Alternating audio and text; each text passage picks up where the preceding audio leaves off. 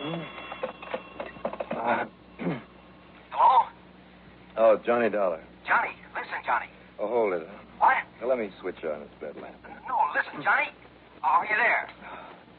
Oh, there we are. Hello? Yeah. Listen, this is Terry Holmes. You know, Star Mutual Insurance. What, at this hour? Listen, will you? I'm at a party, or what was a party. I want you to come over here right away. Oh, thanks, Terry, but I just had one. No, you don't understand, I Johnny. understand that unless I get some sleep, I'm going to feel mighty lousy in the morning. Johnny, this is business. At 2 a.m.? Yes, put on some clothes and get over here right away. Get over where? The Chadwick residence, Mr. and Mrs. Bruno Chadwick, out here on Weathersfield Avenue. You know, out a ways beyond Colt Park. Chadwick. Yes. That great big mansion, that... Yes, that's the one. The big colonial job that sits back from the street about a quarter of a... Well, you know where it is, so come on. Well, who got murdered? Nobody, but the company will probably murder me if we have to pay off all the claims on this Well, one. now, what kind of claims? On what, Terry? On the biggest jewel robbery that has ever been pulled in this town. Happened just 4, 5, 6 minutes ago. Have you called the police? Yes, we've called the police. Now get out here, will you? Johnny. All right, Terry, all right. Right away.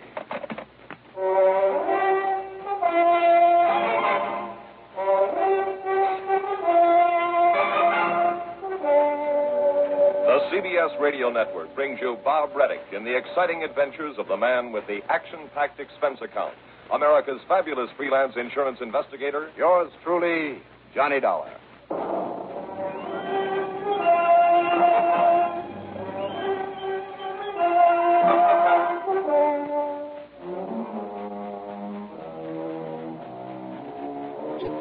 Expense account submitted by Special Investigator Johnny Dollar to the Star Mutual Insurance Company, Home Office, Hartford, Connecticut.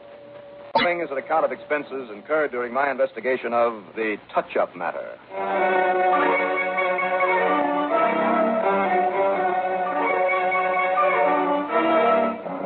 Expense account item 1, lack of sleep. I hauled myself out of bed, got dressed in a hurry, and then used my own car to drive to the Bruno Chadwick south of town, just off Weathersfield Avenue. Mansion is right. The big old home is one of the local show places. Must have 35 or 40 rooms. It's just as good as the day it was built. Instead of the butler, Terry Holmes let me in the front door. He led me across the marble floor of the entrance hall and then into a huge mahogany-paneled library. Okay, now sit down, Johnny, and let me tell you what's happened. All right. Only hadn't I better check in with the police? Who's in charge? Lieutenant Barney McQuaid. But now listen. Now, where are they? In the music room with the Chadwicks and all their guests. But I can tell you what's happened in half the time it would take you to get it out there with all those excited, chattering females all trying to talk at once. You should hear them, yakety, yakety, yakety. So what females, Terry? This party's the Chadwicks' 40th wedding anniversary.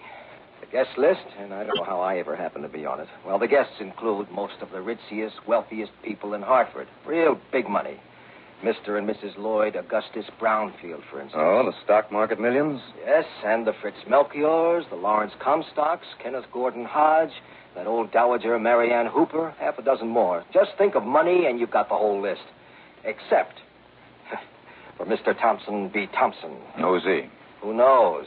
He barged in early this evening, just about the time the festivities were getting underway. Said he was up from New York and staying at the Pearson Motor Court. You know, the other side of town? Yeah, I know the place. Okay. Said he wanted to talk over a business deal with old man Chadwick. Apologized for not having made a date with him. And when he saw there was a party in progress, he apologized again and said he'd come back another time. But Mrs. Chadwick took one look at him, and believe me, Johnny, this was the polished gentleman of, well, if there ever was one. And good looking, too. Yeah. Well, she talked with him a minute or so and then insisted he join the party. So he did. What's more, he was the life of the party. And that's why it lasted so late. Tall, young, handsome, charming. All those wealthy old biddies practically fought each other for a chance to talk with him, sit next to him. And all the while, Johnny, that stinker was carefully casing the hundreds of thousands in jewelry they were loaded with. So how did he pull it off, Terry? We were all sitting around in the music room trying to keep politely awake while Mrs. Jackson Lee Kenworthy Price, squawked out the 10th or 15th encore in that crow-like voice of hers. Believe me, Johnny, it was murder. Well, onward and upward with the arts. Oh, sure. Anyhow, while everybody was quietly shuddering over an impromptu cadenza she was thoroughly mangling somewhere in the middle of Our Sweet Mystery of Life, I think it was. I wouldn't swear to it. Yeah. Suddenly, the lights went out. Go on. Well, for about 3 seconds, there was some blessed silence for a change. And then old lady Chadwick let out a shriek that was even worse than Mrs. Price's singing and started hollering about her diamond necklace. Then Mary Ann Hooper yelled something about her emerald pendant. Then 3 or 4 of the others all practically on top of each other. By the time old Chadwick got the lights back on again, that charming, lovable Mr. Thompson B. Thompson was gone. And with him, nearly $2 million in jewelry. The police been able to find out anything about this Thompson? Well, not very much. Not yet. What? How are you, Johnny? Well, hi, Lieutenant. Boy, you should hear them in there, Johnny. Holy smoke, they sound like a yard full of chickens with an army of hawks descending on them. It's pretty good, Lieutenant. So I thought I'd hole up in here until one of the boys I sent over to that motel checks back with me. The motel where this Thompson B. Thompson claimed he was staying? Yeah, that's right. Didn't you phone the place? Yes, and the manager told me that he's registered all right and drives the same kind of a car he used to come over here. I see New York license. No, that's just the point. Connecticut plates. That could... Oh, maybe that's Conroy now. Mind if I listen in? Be my guest. McQuaid. Conroy, Lieutenant. Yes, Conroy? Those plates. Yeah? The manager here gave me the number on them. Yeah? I checked them with headquarters, Lieutenant. They're on the stolen car list. I see. Then there's no point in your staying there at the motel. No, sir. I guess he's far away, but... Hey, hold everything, Lieutenant. Yes? Hello, Conroy. Listen, car just came in the driveway. Looks like his, maybe. Yes? Yeah, it's pulling up in front of number 7. That's Thompson's room. Okay, now, as soon as he gets inside, go out and check that license. Call me back. Don't try to apprehend him. Right, sir. Call me back. Well, this may not be so tough at that. Wonderful. Sounds like a cinch. Sure. And yet if he was clever enough to crack this party the way he did. Lieutenant, did the people inside there give you a pretty good description of him?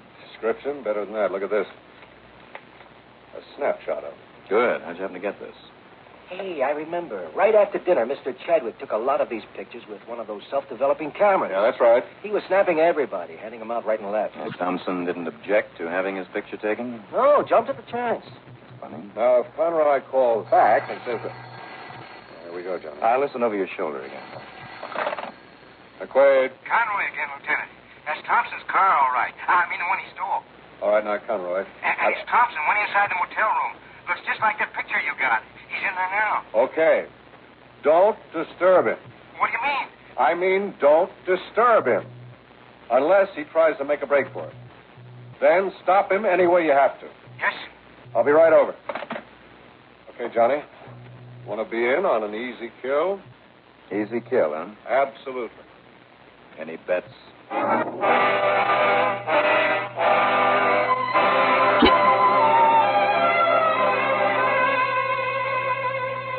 The lieutenant, one of his men, and I hopped into a prowl car and tore on over to the Pearson Motor Court, going into the driveway as quietly as possible, with the lights off. Conroy was there. He was waiting, and he led us over to in front of unit number 7. You're sure he's still in there, Conroy? Yes, sir. I see. There's a stolen car. Still there. Oh, hi, Chris. Hi. Look, Lieutenant, you can see him moving around inside. I mean, his shadow against the shade. Maybe packing up for a fast getaway. All right, now, I'll take the door. Conroy, you cover me on this side. Chris, you and Mr. Dollarkin. What am I talking about? Listen, Johnny, you have no business being in on this. If Thompson gets rough, if he's armed... So what? Go ahead, start pounding on the door. It'll be on your own responsibility. So I'm a very responsible guy. Now go ahead with him. Okay. Now be careful. You too, Chris.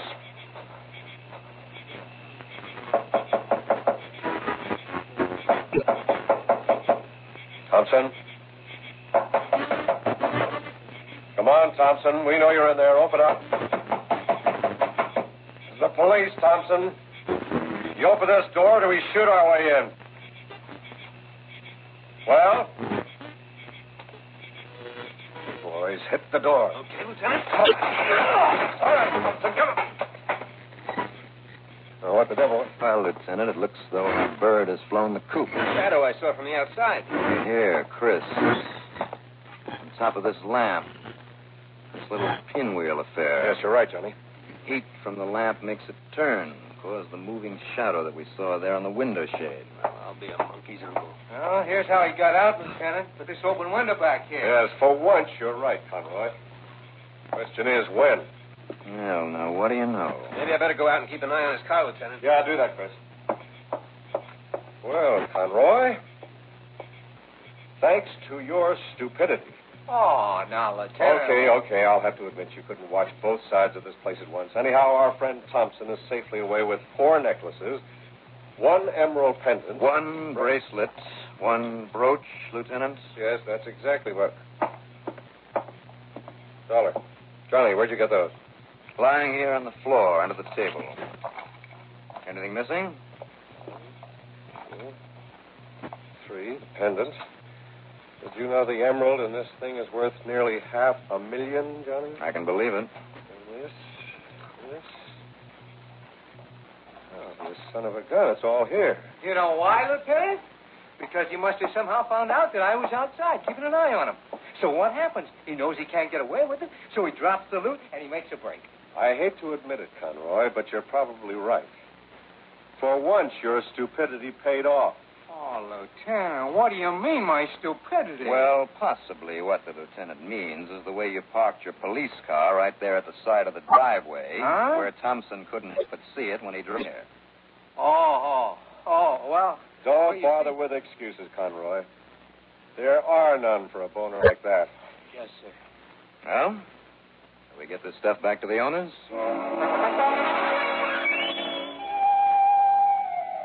The wealthy old ladies were tickled pink to get their expensive baubles back.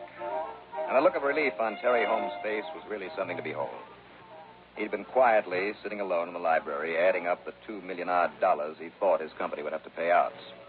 But there was nothing quiet about the music room.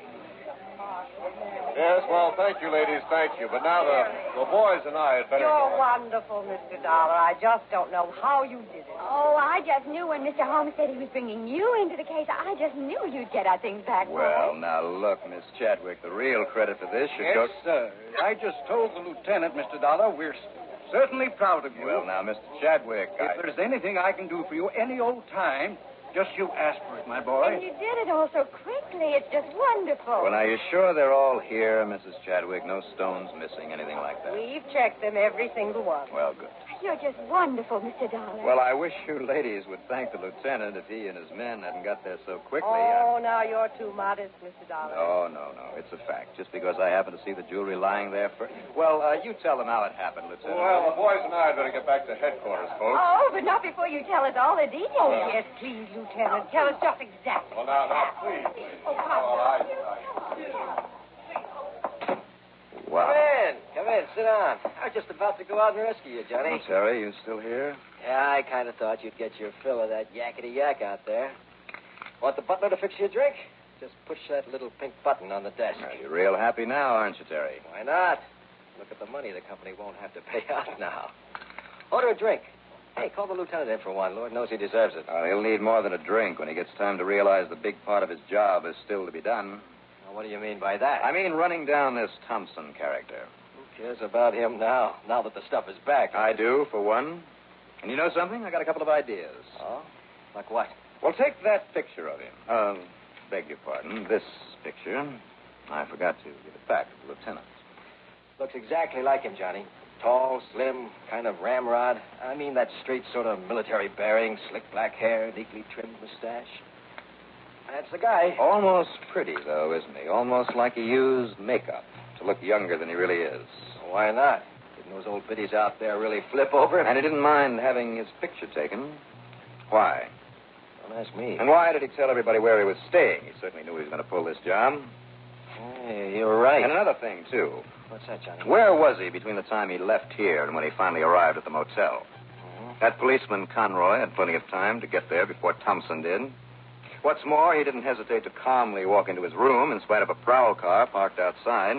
And why did he go back to the motel at all? Yeah, that is kind of funny. Sure it is. And it all adds up to one big, fat, powerful hunch. Hooray. So what are you going to do, Johnny? Well, first of all, since your company has it all so nicely insured, I'm going to borrow that jewelry. Huh? Just until sometime tomorrow morning, Terry. I don't think anything will happen to it. Well, it better not. Go on in there and pry it loose from all those gabby old ladies for me, will you? Go on, Terry. Now, what's the matter? Okay, whatever you say, Johnny, but I sure hope you know what you're doing. Yeah? So do I.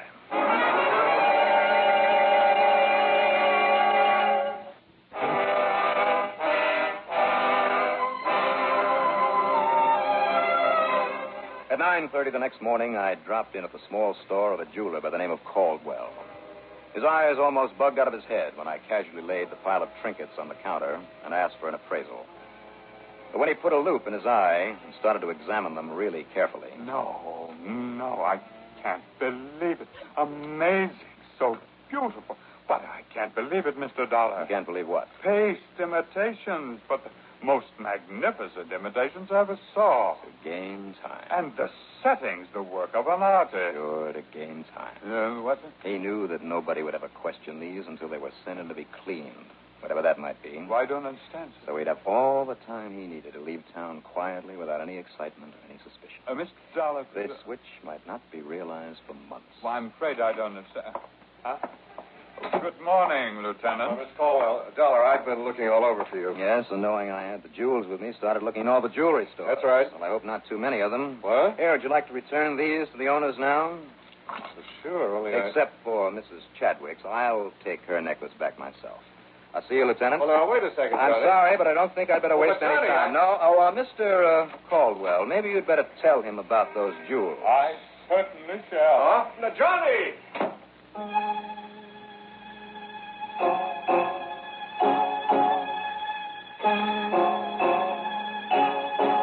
You know, from that moment on, things slipped so neat into place I could hardly believe it.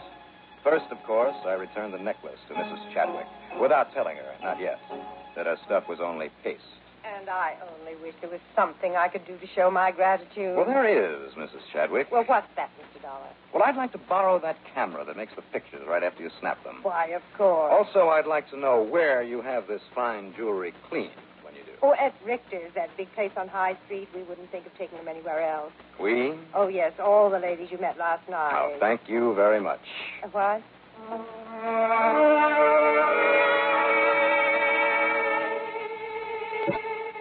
At the big jewelry house on High Street, I showed my credentials to Mr. Richter himself and told him what it was all about. He was a bit shook up for a moment, and then he led me into a large, well-lighted shop at the rear.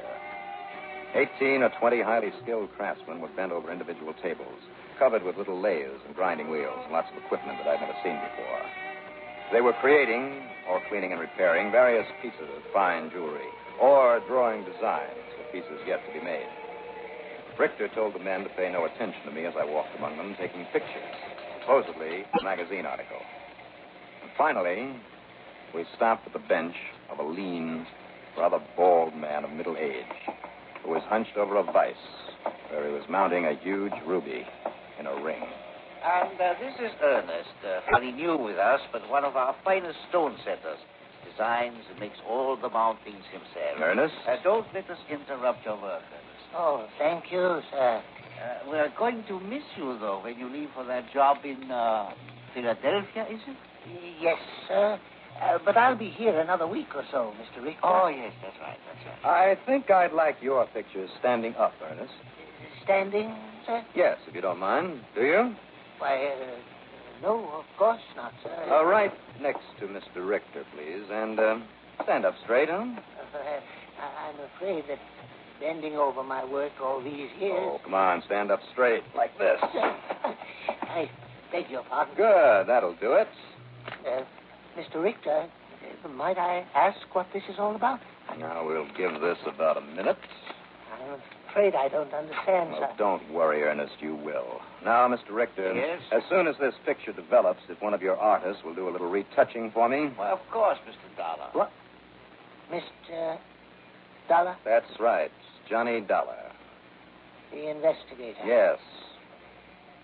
Retouching, you said? To put a sort of wig on this picture of your slick black hair and a trim little mustache, maybe a dark suit. I see. Yeah, I kind of think it'll match the other one, the one that Mr. Chadwick took of you at his party last night, don't you, Ernest? Or is it Thompson B. Thompson? Why, Ernest, what's the matter? You don't look well. Mr. Dollar knows why. Real clever, wasn't it, huh? Get all that priceless jewelry in here for cleaning and make those perfect copies, and then in your makeup and dark suit, you stole the real ones last night, left the phonies behind, and really threw the police off the track. And let's get this picture out of here so we can prove the disguise that you used. No, it won't be necessary, Mr. Dollar. Oh? As they say in the movies, I'll go along quietly.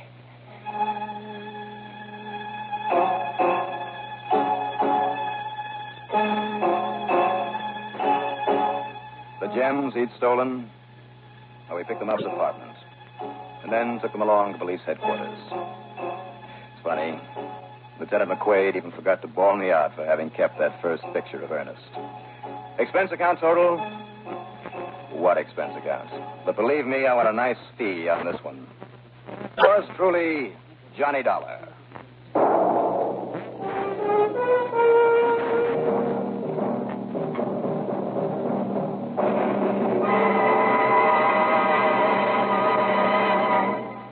Now, here is our star to tell you about next week's story. Well, next week, what might have been a pleasant trip across the country, if it weren't for a killer gunning for me. Join us, won't you? Yours truly, Johnny Dollar.